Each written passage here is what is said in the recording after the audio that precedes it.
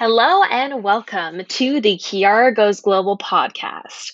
The Kiara Goes Global podcast is your one-stop shop for navigating anything travel, lifestyle, and growth related as you experience your 20s and early adulthood. Guided by your host, Kiara Mason, let's enjoy this journey together.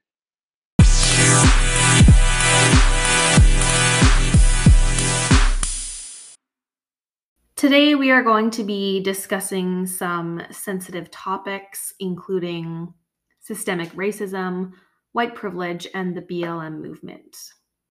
Before we dive in, I just want to give a trigger warning.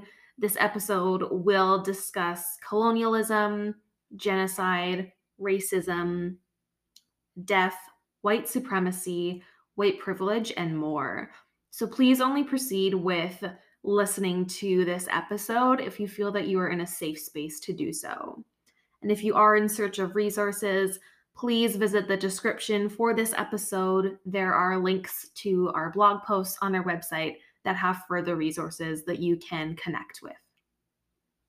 I have been holding off on diving into this topic for a while. I want to make sure that I'm always holding space for those that are directly impacted by certain events or certain movements going on. But today, I do want to take some time to talk about the Black Lives Matter movement, which recently resurged last year, and many of the effects are continually ongoing. The Black Lives Matter protests gained a lot of momentum across countries around the world last year, in particular, for citizens that were just outraged at the continuous violence enacted towards Black people by the state and the continued lack of consequences for those who perpetrated these violent actions. And when all these situations are occurring and are continuing to happen, I believe that it's really important for me as a white settler to not stay silent. And I really want to address this a little bit more and dive into it deeper.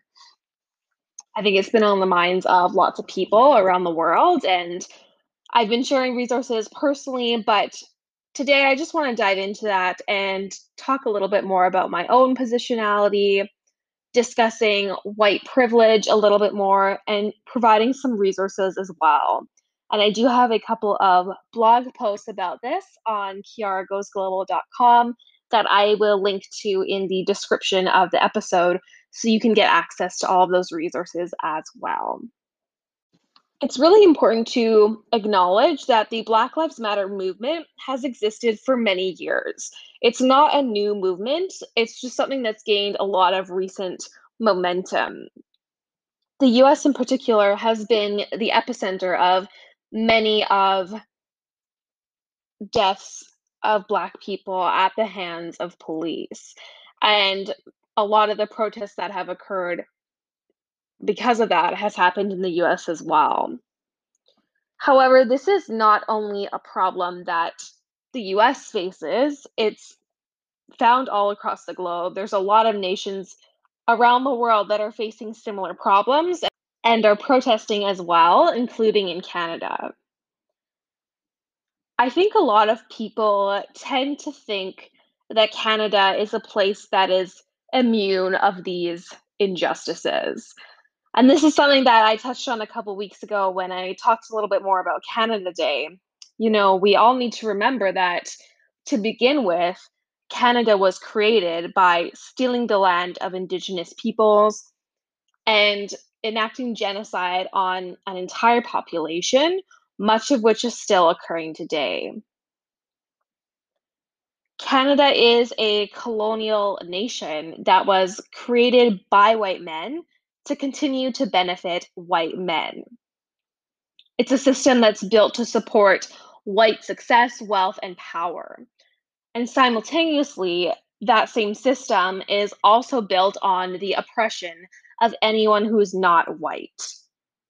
This is a legacy that continues today and can be seen in the actions of many institutions, including the police as well. There's a really great resource on Instagram that I will hopefully share the link for. A good friend of mine shared some statistics about what has happened and continues to happen in Canada today that I think some people just aren't aware of. Some of the stats that they shared that stood out the most to me include the fact that one third of the victims shot by the RCMP in Canada between 2007 and 2017 were Indigenous. The Black community makes up 3.4% of Canada's population and somehow 9% of police fatalities. Black people in Toronto are 20 times more likely to be shot dead by the police. There have been many recent incidents occurring with deaths at the hand of police for both Black people and Indigenous folks, all of which have involved the RCMP.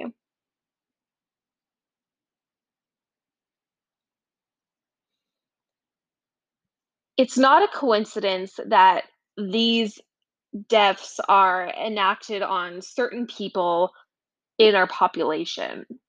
This is systemic racism, and it's built into our systems and our institutions. The consequences of that are very real, and they can't be denied in the same way that we cannot deny the existence of systemic racism within these institutions. Continuing with the story or the narrative of Canada as being a nice and polite country isn't going to get us anywhere.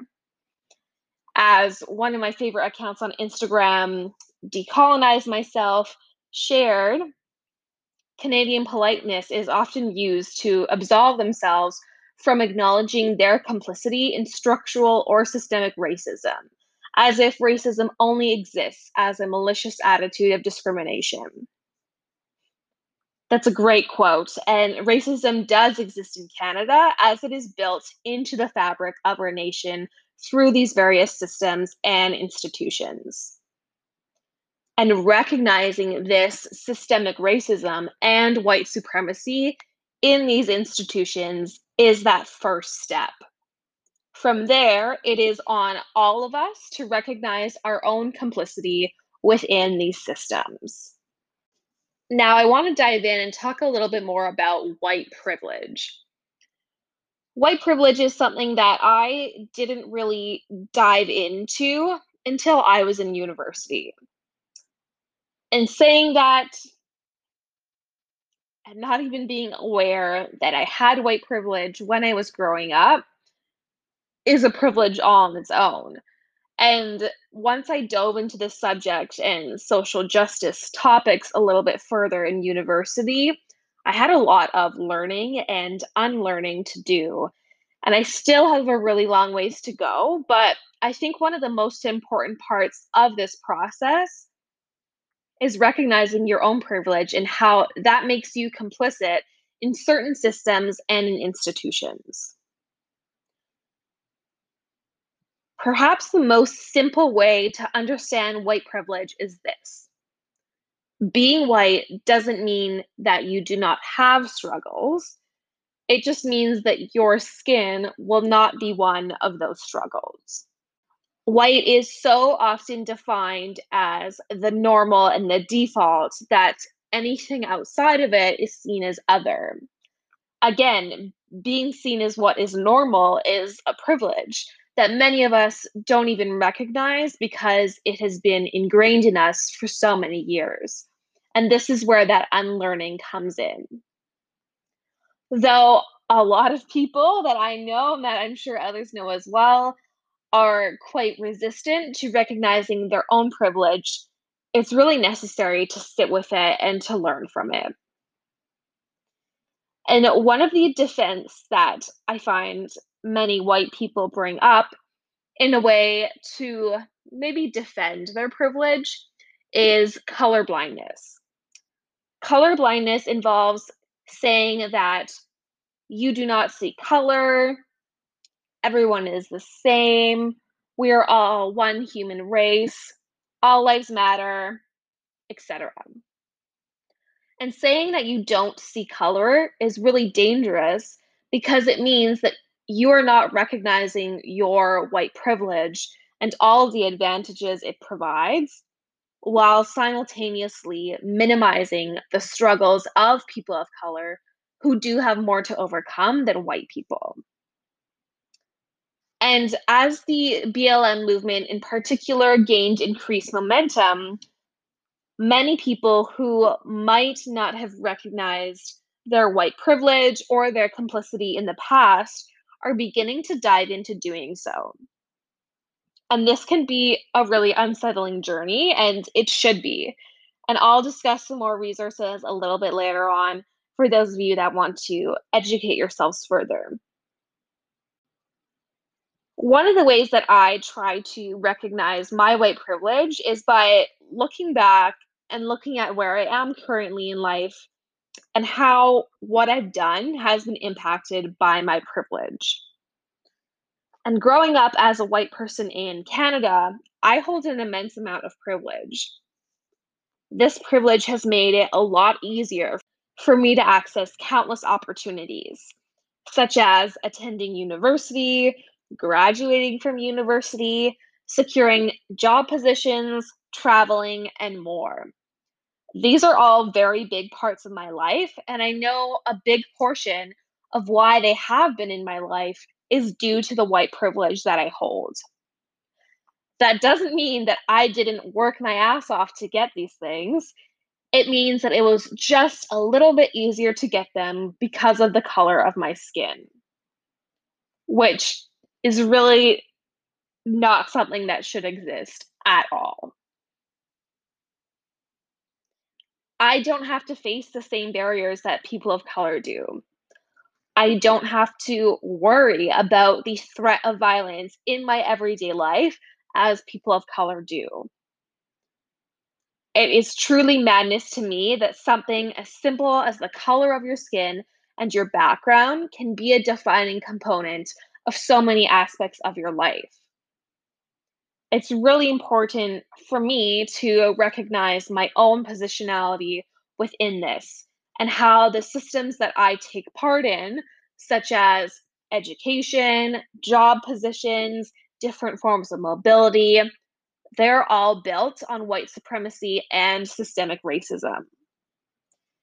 It is a lot to undo the systems that have been built this way for so many years, but it's necessary to do that. I am really hopeful that as more people become a part of this conversation and look inwards to find their own complicity, that we can continue to move forward for a more equal future. When looking at some of the posts and comments that have been coming up online recently and over the past year or so in relation to the BLM movement, it appears that a lot of people who are being confronted with the realities of systemic racism are quite resistant to it. And I think one of the reasons that white privilege is hard for some people to grasp is because they think that it means their life wasn't hard or they haven't faced any struggles. And that's not the case. As I mentioned previously, white privilege simply means that your skin is not one of the struggles that you had to face. And this is where a concept that I think a lot of people are lacking comes in, and that's intersectionality. Intersectionality is a vital concept to the social justice world. Kimberly Crenshaw coined this term many years ago and has written extensively about it. I'd highly recommend reading her work for further information. There is a link to Kimberly Crenshaw's article in my last blog post. Intersectionality examines the intersecting aspects of identity that make up one's privilege or lack thereof. These aspects could include race, sexuality, socioeconomic background, gender, education, ability, and many more. Intersectionality is so important because it acknowledges that someone might be privileged in one aspect and not in another. For example, a white person who is in a lower class might have privilege because of their race, but lack privilege due to their socioeconomic status. Conversely, a Black person who is in a higher class might be lacking privilege due to their race, but have some privilege due to their socioeconomic status. This concept is so important, and I think it's getting forgotten in a lot of the discussions about race and racism that have come up recently, particularly in relation to white privilege. Intersectionality and privilege go hand in hand, and it really reveals that you can hold privilege in one aspect, but not in another. Right now, the discussions are focused on that aspect of race and who holds privilege in that regard. And when we're looking at race specifically, regardless of the other aspects of your identity that may or may not privilege you, being a white person will always give you privilege due to the color of your skin. This is a really important realization to make that I think many white people in particular are lacking at this time if they're not well versed in this area. And I would really encourage you to read Kimberly Crenshaw's work. She is an excellent scholar, and her work on intersectionality is very important to dive into and understand a little bit more. Now, I want to talk a little bit about activism. What does activism look like? I think it can take a lot of different forms. And whether you're protesting, sharing resources on social media, or doing the work in private, all of those can be helpful in different ways. However, I do want to take a moment to talk a bit more about social media activism and the dangers of performative allyship. Last year in particular, there were a lot of people sharing statements of support, which was particularly seen with the hashtag Blackout Tuesday posts that were on Instagram, where a lot of people expressed their solidarity by posting a black tile to their Instagram feed.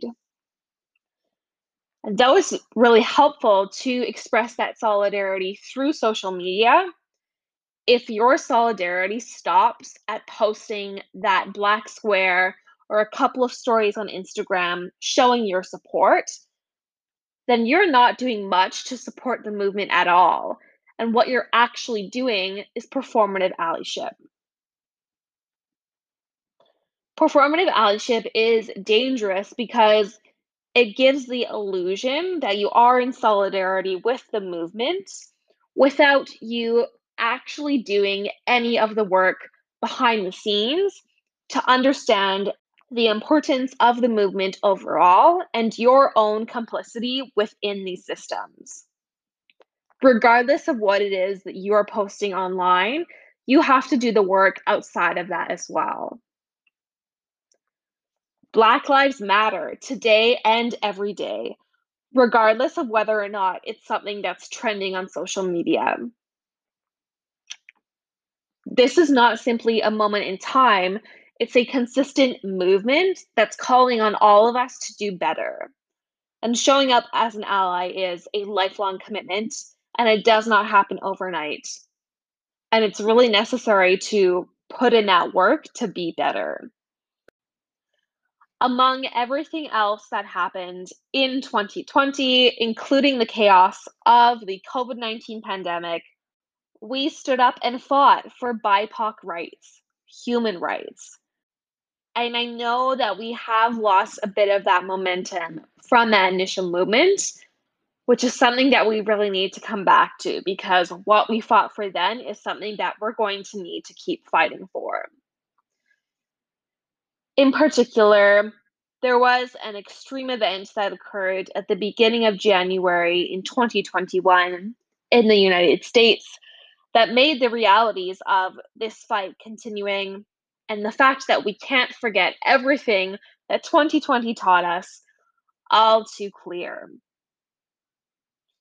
On January 6th in 2021, there was 2 weeks until the inauguration of the United States President-elect Joe Biden. The current US president at the time, Donald Trump, decided to host a rally encouraging his supporters to not give up their support for him. He cited claims that the election was fraudulent and that he had actually won, and wanted his supporters to know that they should keep fighting for their right to be in office. Ultimately, he incited them to storm the Capitol building in Washington, D.C., to delay the process of certifying the votes of the election. A few hours later, absolute chaos ensued. A group of domestic terrorists, under the full encouragement and support of the president, stormed the White House.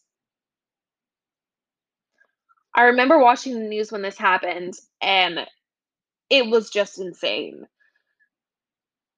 However, the action in and of itself is not too surprising, as many Trump supporters are prone to violence, as this is something that Trump incites within them with a rhetoric of false news. What I found to be more staggering was the actions of the police and other law enforcement, or rather, the lack of action. The heavy police and military presence that we saw in place less than 6 months earlier against the peaceful Black Lives Matter protesters was pretty much nowhere to be found for this group of white domestic terrorists. Somehow they made their way fully into the Capitol. They effectively stalled the certification of the election, and cabinet members were fearing for their lives as gunshots went off. And the fact that the police did next to nothing, and these terrorists basically walked right into the Capitol unchecked, is the peak of white supremacy and privilege. As many media outlets said at the time, if this had happened and been led by a group of non-white people, the results would be entirely different. And I can almost guarantee that there would have been much more activity from police and the other security in the White House.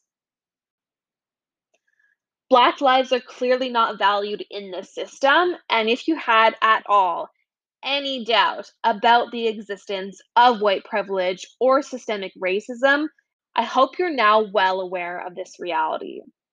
It's up to us to support and uplift Black lives when our own systems, police, government, and more fail to do so.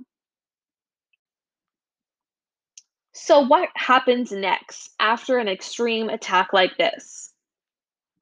Impeachment or forcible removal for a president that encouraged domestic terrorism from white supremacists on US soil?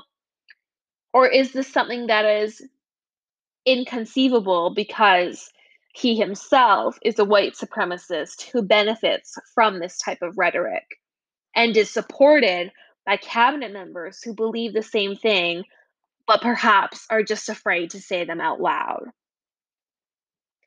On January 13th of 2021, the paperwork was officially filed by the House to impeach President Trump. And not surprisingly, the majority of Republicans that were in Congress voted against impeachment and continue to want to keep Trump in office. However, the majority of Congress did vote for impeachment, and when I initially wrote this post, impeachment was awaiting approval from the Senate, which is not anticipated to happen until after Inauguration Day. Though Trump won't be removed prior to inauguration, hopefully he will be impeached to prevent him from running again in the future. And as Inauguration Day got closer to swear in President elect Joe Biden and Vice President elect Kamala Harris, who both made public statements condemning Trump's actions, perhaps the future does hold some hope.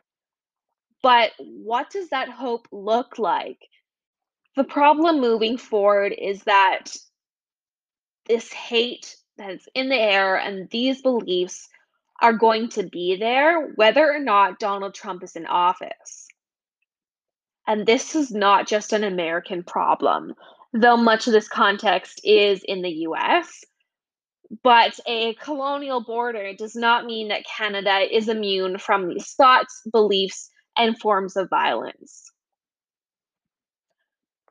On the same day that these attacks were occurring and shortly after, there were many different forms of protests of support for Trump that broke out in cities across Canada.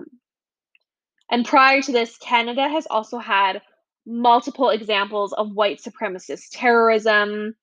There are multiple right wing extremism groups that exist in Canada, many of which have risen since Trump's election in 2016, as that influence of American society is something that's felt throughout the globe. Even having an online presence of right wing groups and white supremacy rhetoric in general is really concerning, as those types of thoughts can be very quick to manifest in person, as was demonstrated by those who held the protests across Canada as well.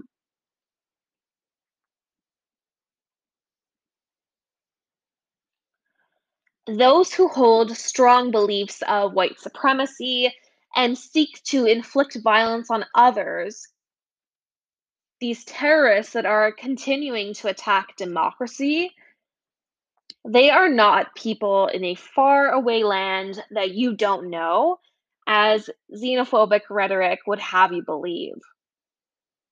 Terrorists could be your neighbors, your friends, the people in your own backyard who truly believe that white lives are of more value than other lives.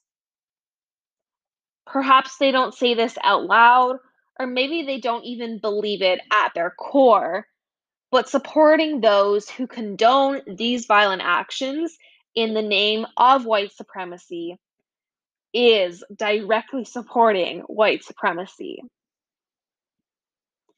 It's present in Canada, present in our neighbors, present in Trump supporters who will still be there long after Trump leaves office. So, how can we address it and find a way to move forward? Where do we go from here? For white people such as myself, it is really difficult to unlearn white supremacy, and it's very likely that it will make you feel uncomfortable as hell. But that's a good thing, and that doesn't mean that you should stop. I hope that you feel uncomfortable and sad and angry, and I hope that you can turn those emotions into action and push yourself to do more, learn more, and be better. And this is as much a reminder to myself as it is to anyone else. As I mentioned previously, I have a list of resources on the blog post. Please check out the description for this episode to get access to the blog post and see the full list there. I might not have all the answers or necessarily say the right thing, but I'm trying, and I'm really hopeful that the more people that join this conversation, the more that we can move forward to create that more equal future for all of us. Thank you so much for tuning in today to the Kiara Goes Global podcast. For more ways to connect with us, you can visit our website at kiaragoesglobal.com. Don't forget to rate, review, and subscribe, and we'll see you next time.